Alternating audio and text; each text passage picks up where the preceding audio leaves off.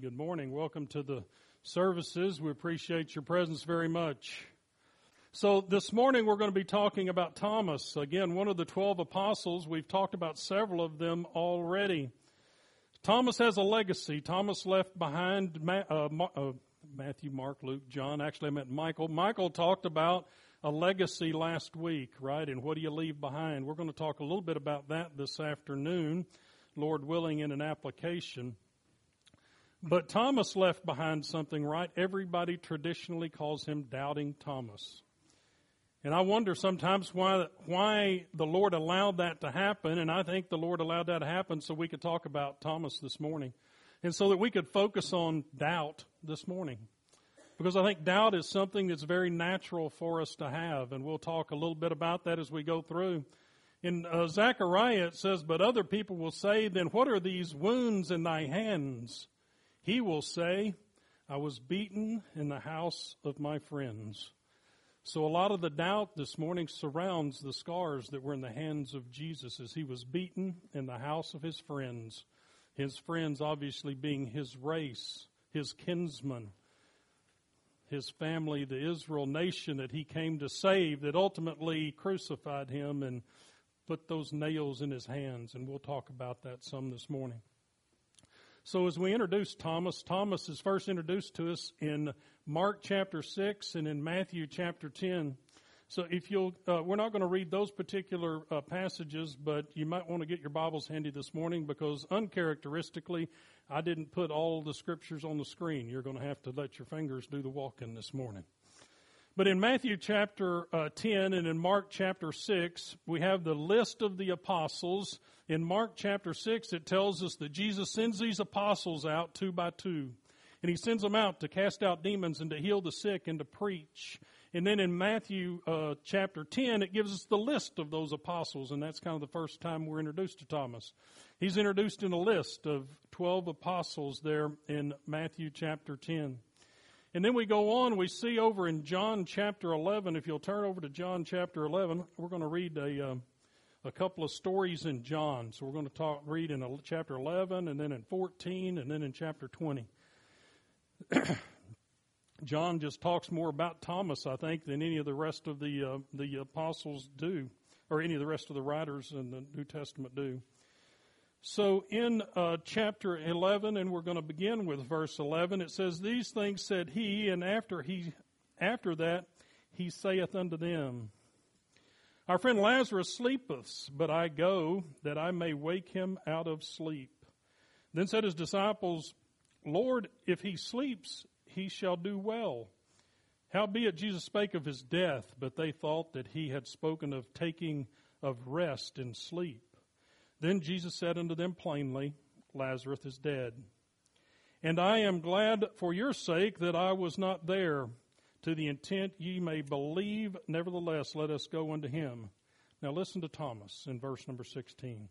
"Then Thomas said," which is called Didymus. Didymus means twin. "Unto his fellow disciples, let us go that we may die with him." So Jesus had just been threatened to be stoned, and he had left Judea, and he had gone a little ways, and he was preaching, and he had sent he's going to send the 12 off, and Lazarus has died, and so he's going to have to go back where they had threatened to stone him. And Thomas, and again you'll see this out of Thomas in his kind of doubting nature, or maybe sarcastic nature here, says, well, let us go back with him that we may die also. I don't think he's referring to Lazarus. I think he's referring to this possible attempt to be stoned to death with Jesus. And so he's doubting already what's going on. He's at least being sarcastic about the situation. Now turn over to chapter 14.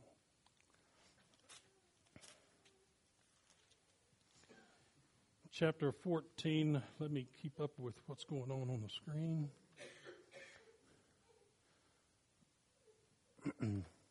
Chapter 14, beginning in verse 1. "Let not your heart be troubled. You believe in God, believe also in me. In my Father's house are many mansions. If it were not so, I would have told you. I go to prepare a place for you.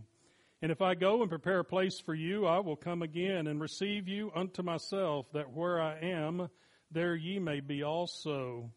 And whither I go ye know, and the way ye know. Now listen to Thomas. Thomas saith unto him, Lord, we know not whither thou goest, and how can we know the way? And Jesus answered and said unto him, I am the way, the truth, and the life. No man cometh unto the Father but by me.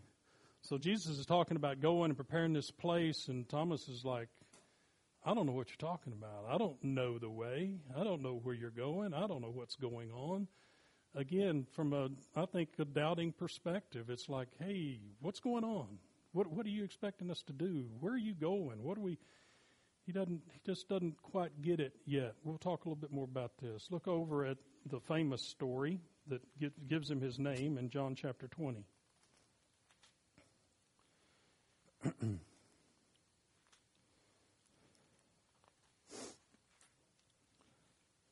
John chapter 20, and beginning in verse number 24.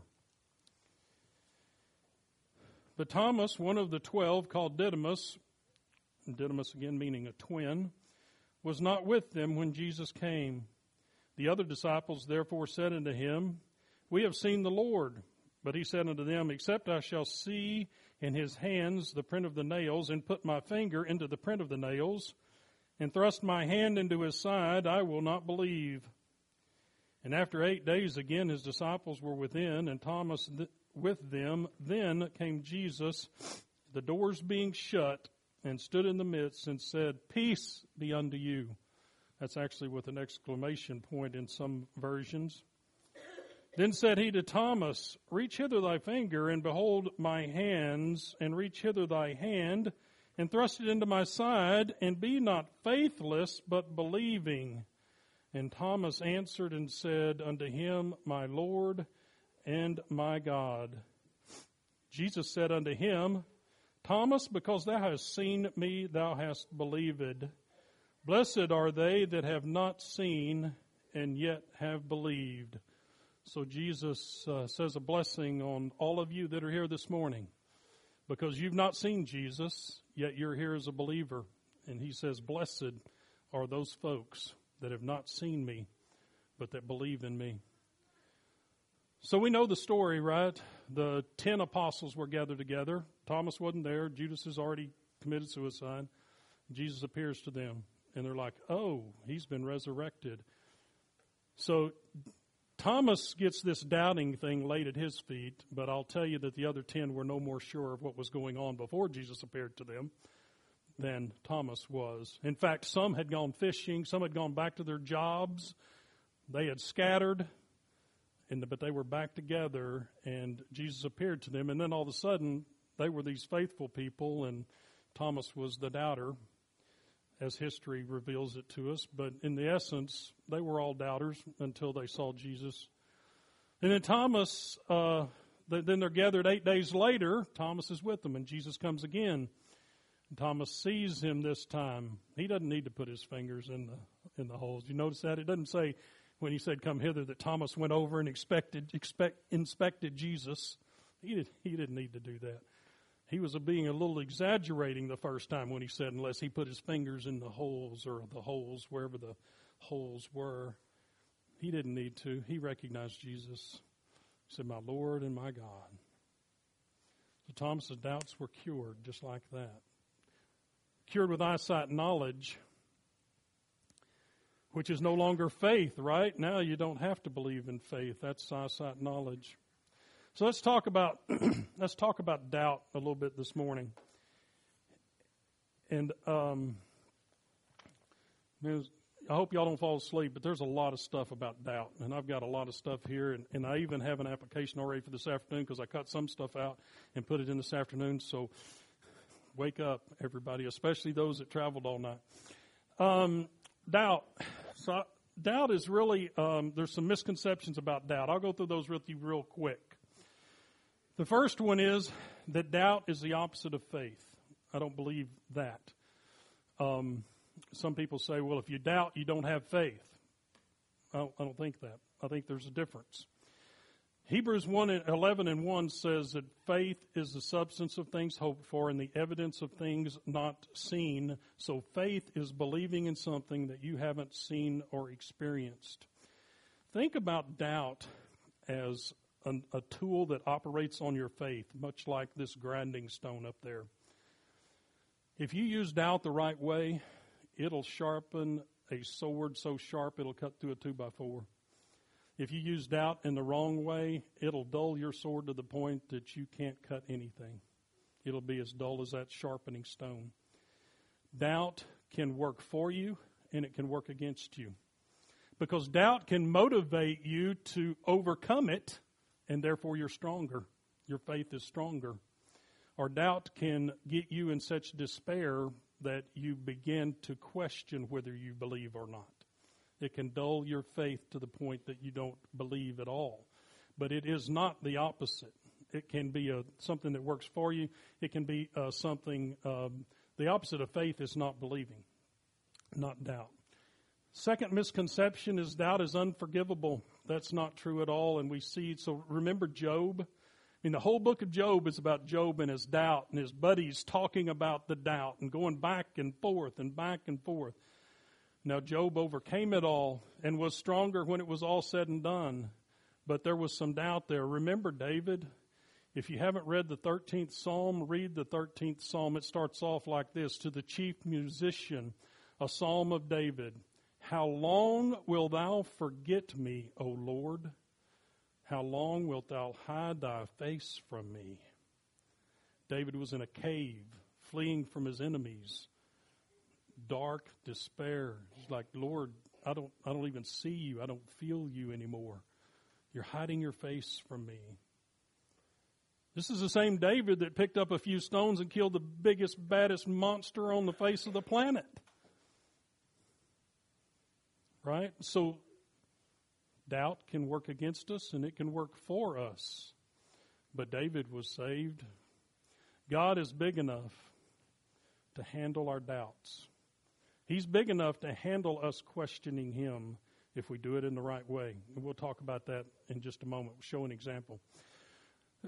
Some people say that struggling with doubt means that we lack faith. Again, I don't think that is true. I think that's what builds our faith. I think that's what makes us stronger. I think if you don't struggle, then you don't have any faith. If you don't have any doubts, you don't have any faith. You don't have anything that's working for or against. So that's a picture of a smelter. I want you to think about this concept of doubt at three different levels.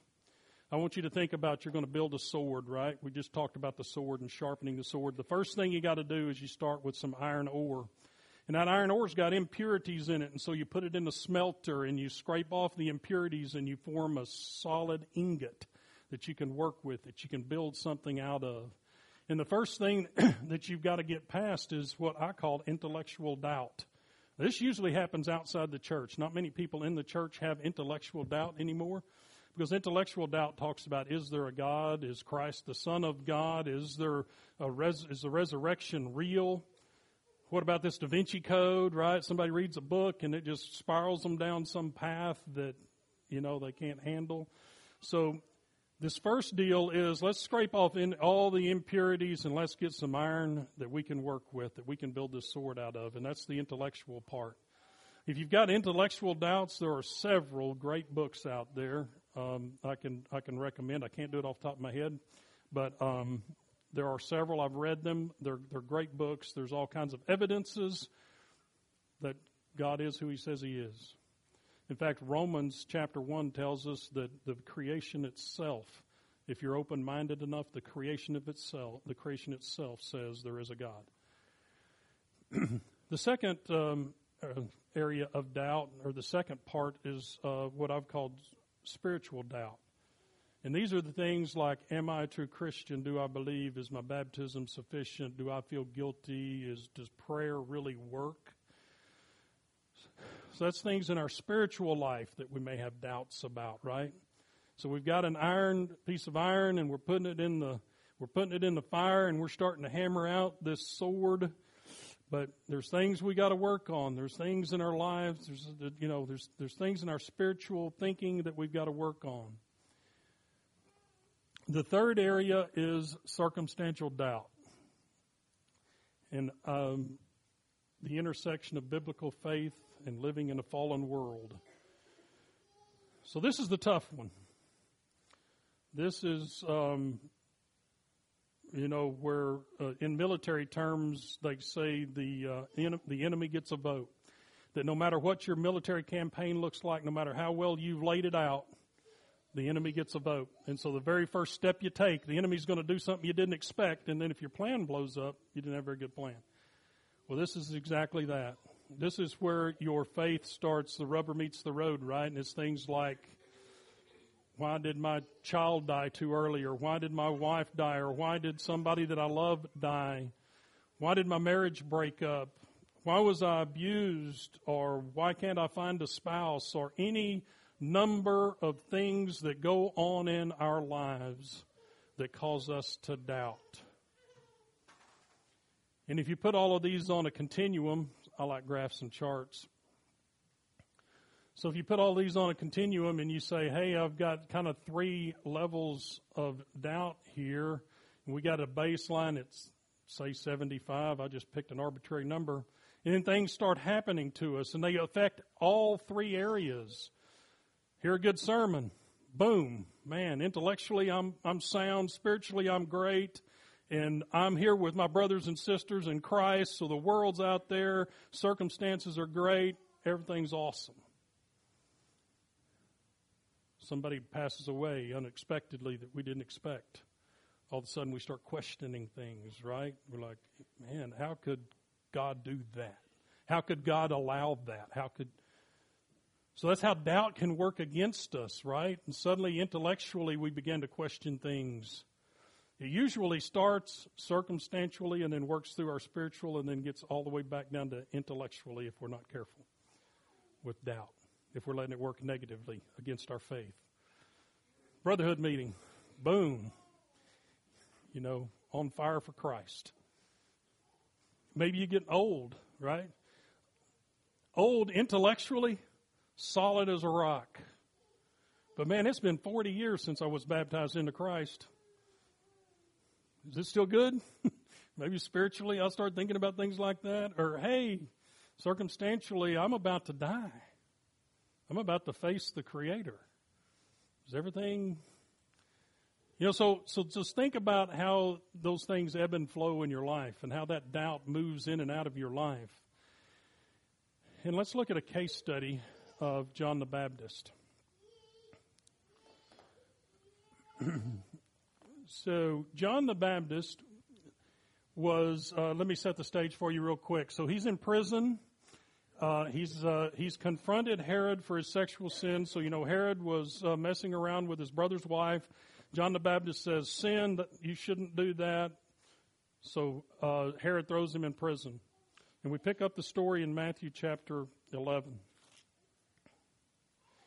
In Matthew chapter 11 and verse number 1, it says, and it came to pass when Jesus had made an end of commanding his 12 disciples, he departed thence to teach and to preach in their cities. Now when John had heard in the prison the works of Christ, he sent 2 of his disciples, and said unto him, art thou he that should come, or do we look for another? Now I'll just tell you, to John's defense, prison is probably the darkest, nastiest, most sinful place you could be. And that's today. Go back 2,000 years ago in the dungeon of a palace. No running water, no heat and air, dark, dingy, musty. John is there. Now also realize that this is same John the Baptist that had said this earlier. Now when John heard in prison, oh no, that's what we just read, sorry. So what's going on? Circumstances are forcing his doubt. He's the same one that said, look, the Lamb of God who takes away the sins of the world, as Jesus came to him to be baptized. He's the same one that said, I have seen and I testify that this is the Son of God earlier. And now, doubt's creeping in. He's in prison. He's all by himself. It's dark. It's dingy. He's taken a stand that's likely going to cost him his life. Now, what is John thinking at this point? Again, I'm guessing this literal kingdom is still in John's mind. He's thinking that Jesus is going to set up a literal throne. He's going to set up a literal Israel. And he's hoping all that gets done and Herod gets out of power before he gets his head cut off. Maybe. I don't know. Could be thinking that. But regardless of what all's going on in his mind, the one thing he does think is, man, is all this worth it? Is the stand I have taken worth it? Is this the Son of God? Is this the Lamb of God that takes away sins? Is this? So he sends his disciples to Jesus to ask him that very question. Now, what did Jesus say? What was his reaction? He didn't chastise John for his lack of faith or for his doubt. He didn't answer the question directly with a yes either. He didn't let John off the hook that easy. He doesn't rebuke him. He doesn't put him down. His answer is quite interesting. So, what should Jesus have done for John there? Interesting question. So just thinking about, if you put yourself in that situation, what was the right answer? And Jesus answered and said unto them, Go and show John again these things which ye do hear and see. The blind receive their sight, the lame walk, the lepers are cleansed, and the deaf hear. The dead are raised up, the poor have the gospel preached to them. And blessed is he whosoever shall not be offended in me. It's like, wow. I am ministering to the needs of the people. The blind, I'm curing that. The deaf, I'm curing that. The people that are hurting, those are the people that I'm helping.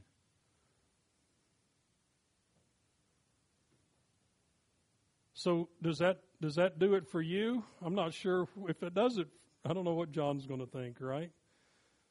He's seen those miracles. He knows about that. And I think it was exactly what John needed.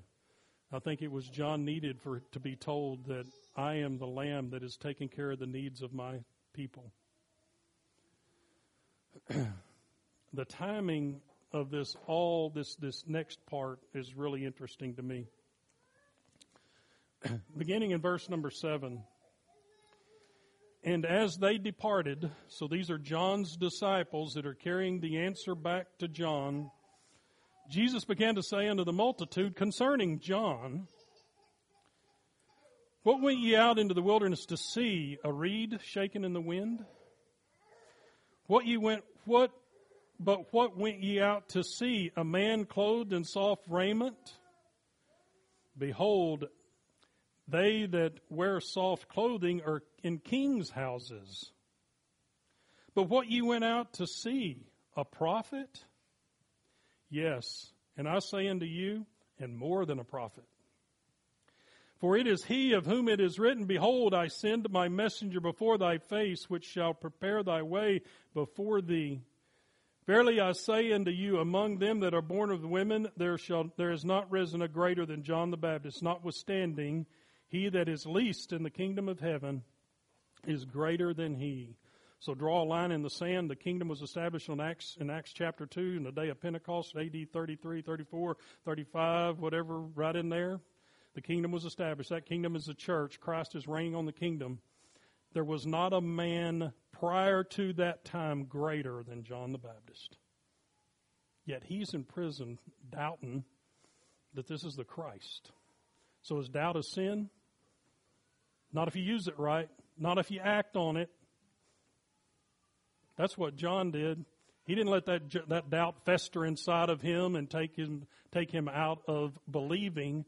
He said, man, I've got this doubt and I need to get it fixed. So let me send some disciples to get me an answer that'll cure that doubt for me, that'll make me stronger. They'll ultimately allow me to face the death that's about to be before me. Whether he knew that or not, I don't know. So doubt is a fickle animal that can help us if we do it right, use it right, or it can hurt us. So let's talk about dealing with our doubts real quick. Number one, admit your doubt, ask for help. Face it. Don't let it boil. Don't let it fester. Don't let it take you down the wrong road. Admit it, face it, get some help. That's exactly what John the Baptist did.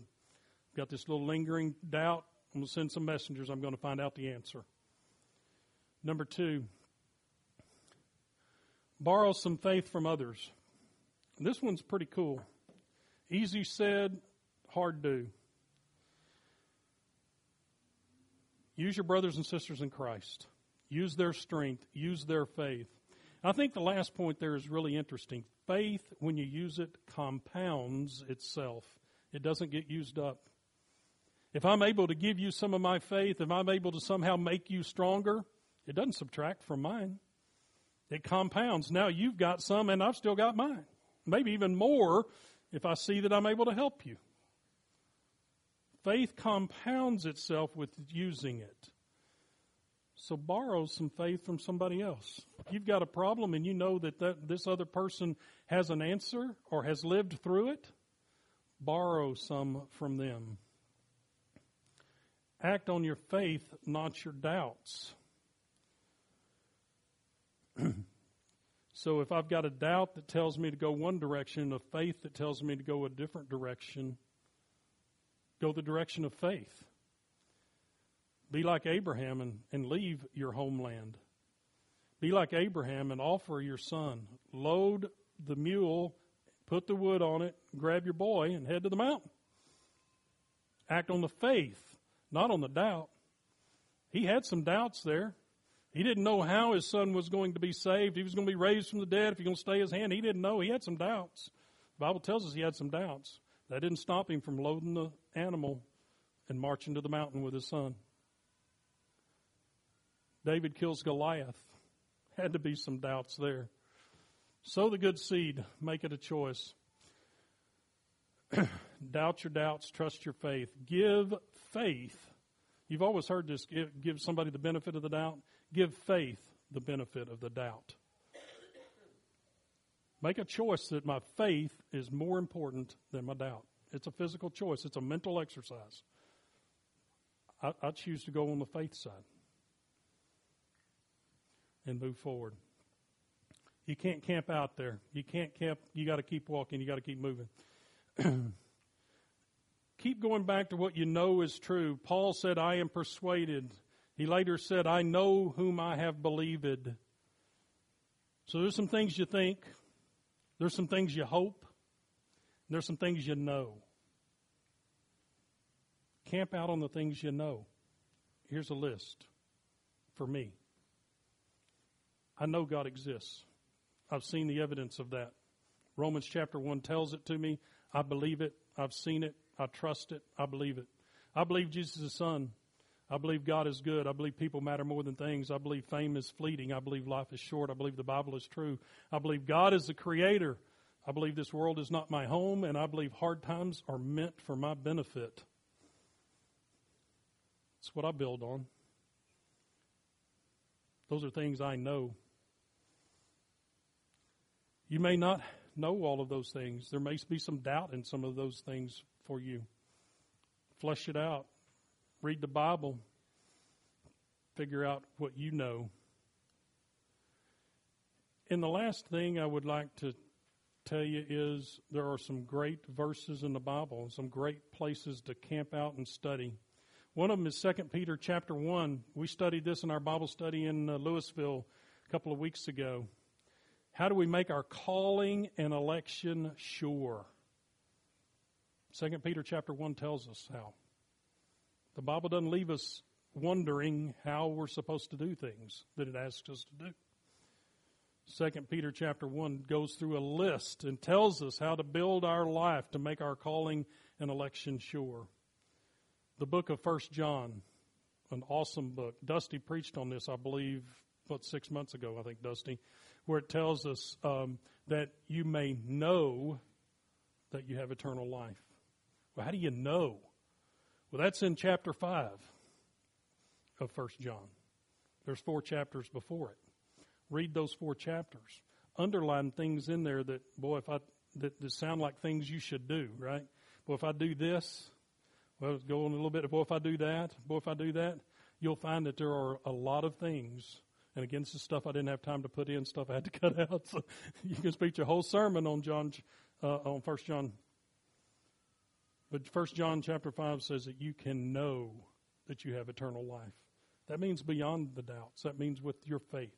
Your faith can be so strong that you know it. Doubting Thomas. Things we can learn from doubt. Thomas went on, according to history, to preach the gospel through Asia and into India. Fox's Book of Martyrs says he was run through with a sword in India, that's where he died. I think historically or today, if you go to India, you'll see a lot of evidence that Thomas was there. A lot of buildings, a lot of churches, a lot of things bear his name or have his influence. Thomas ultimately ended up not being a doubter at all. Thomas ended up being a great apostle that gave his life for the work.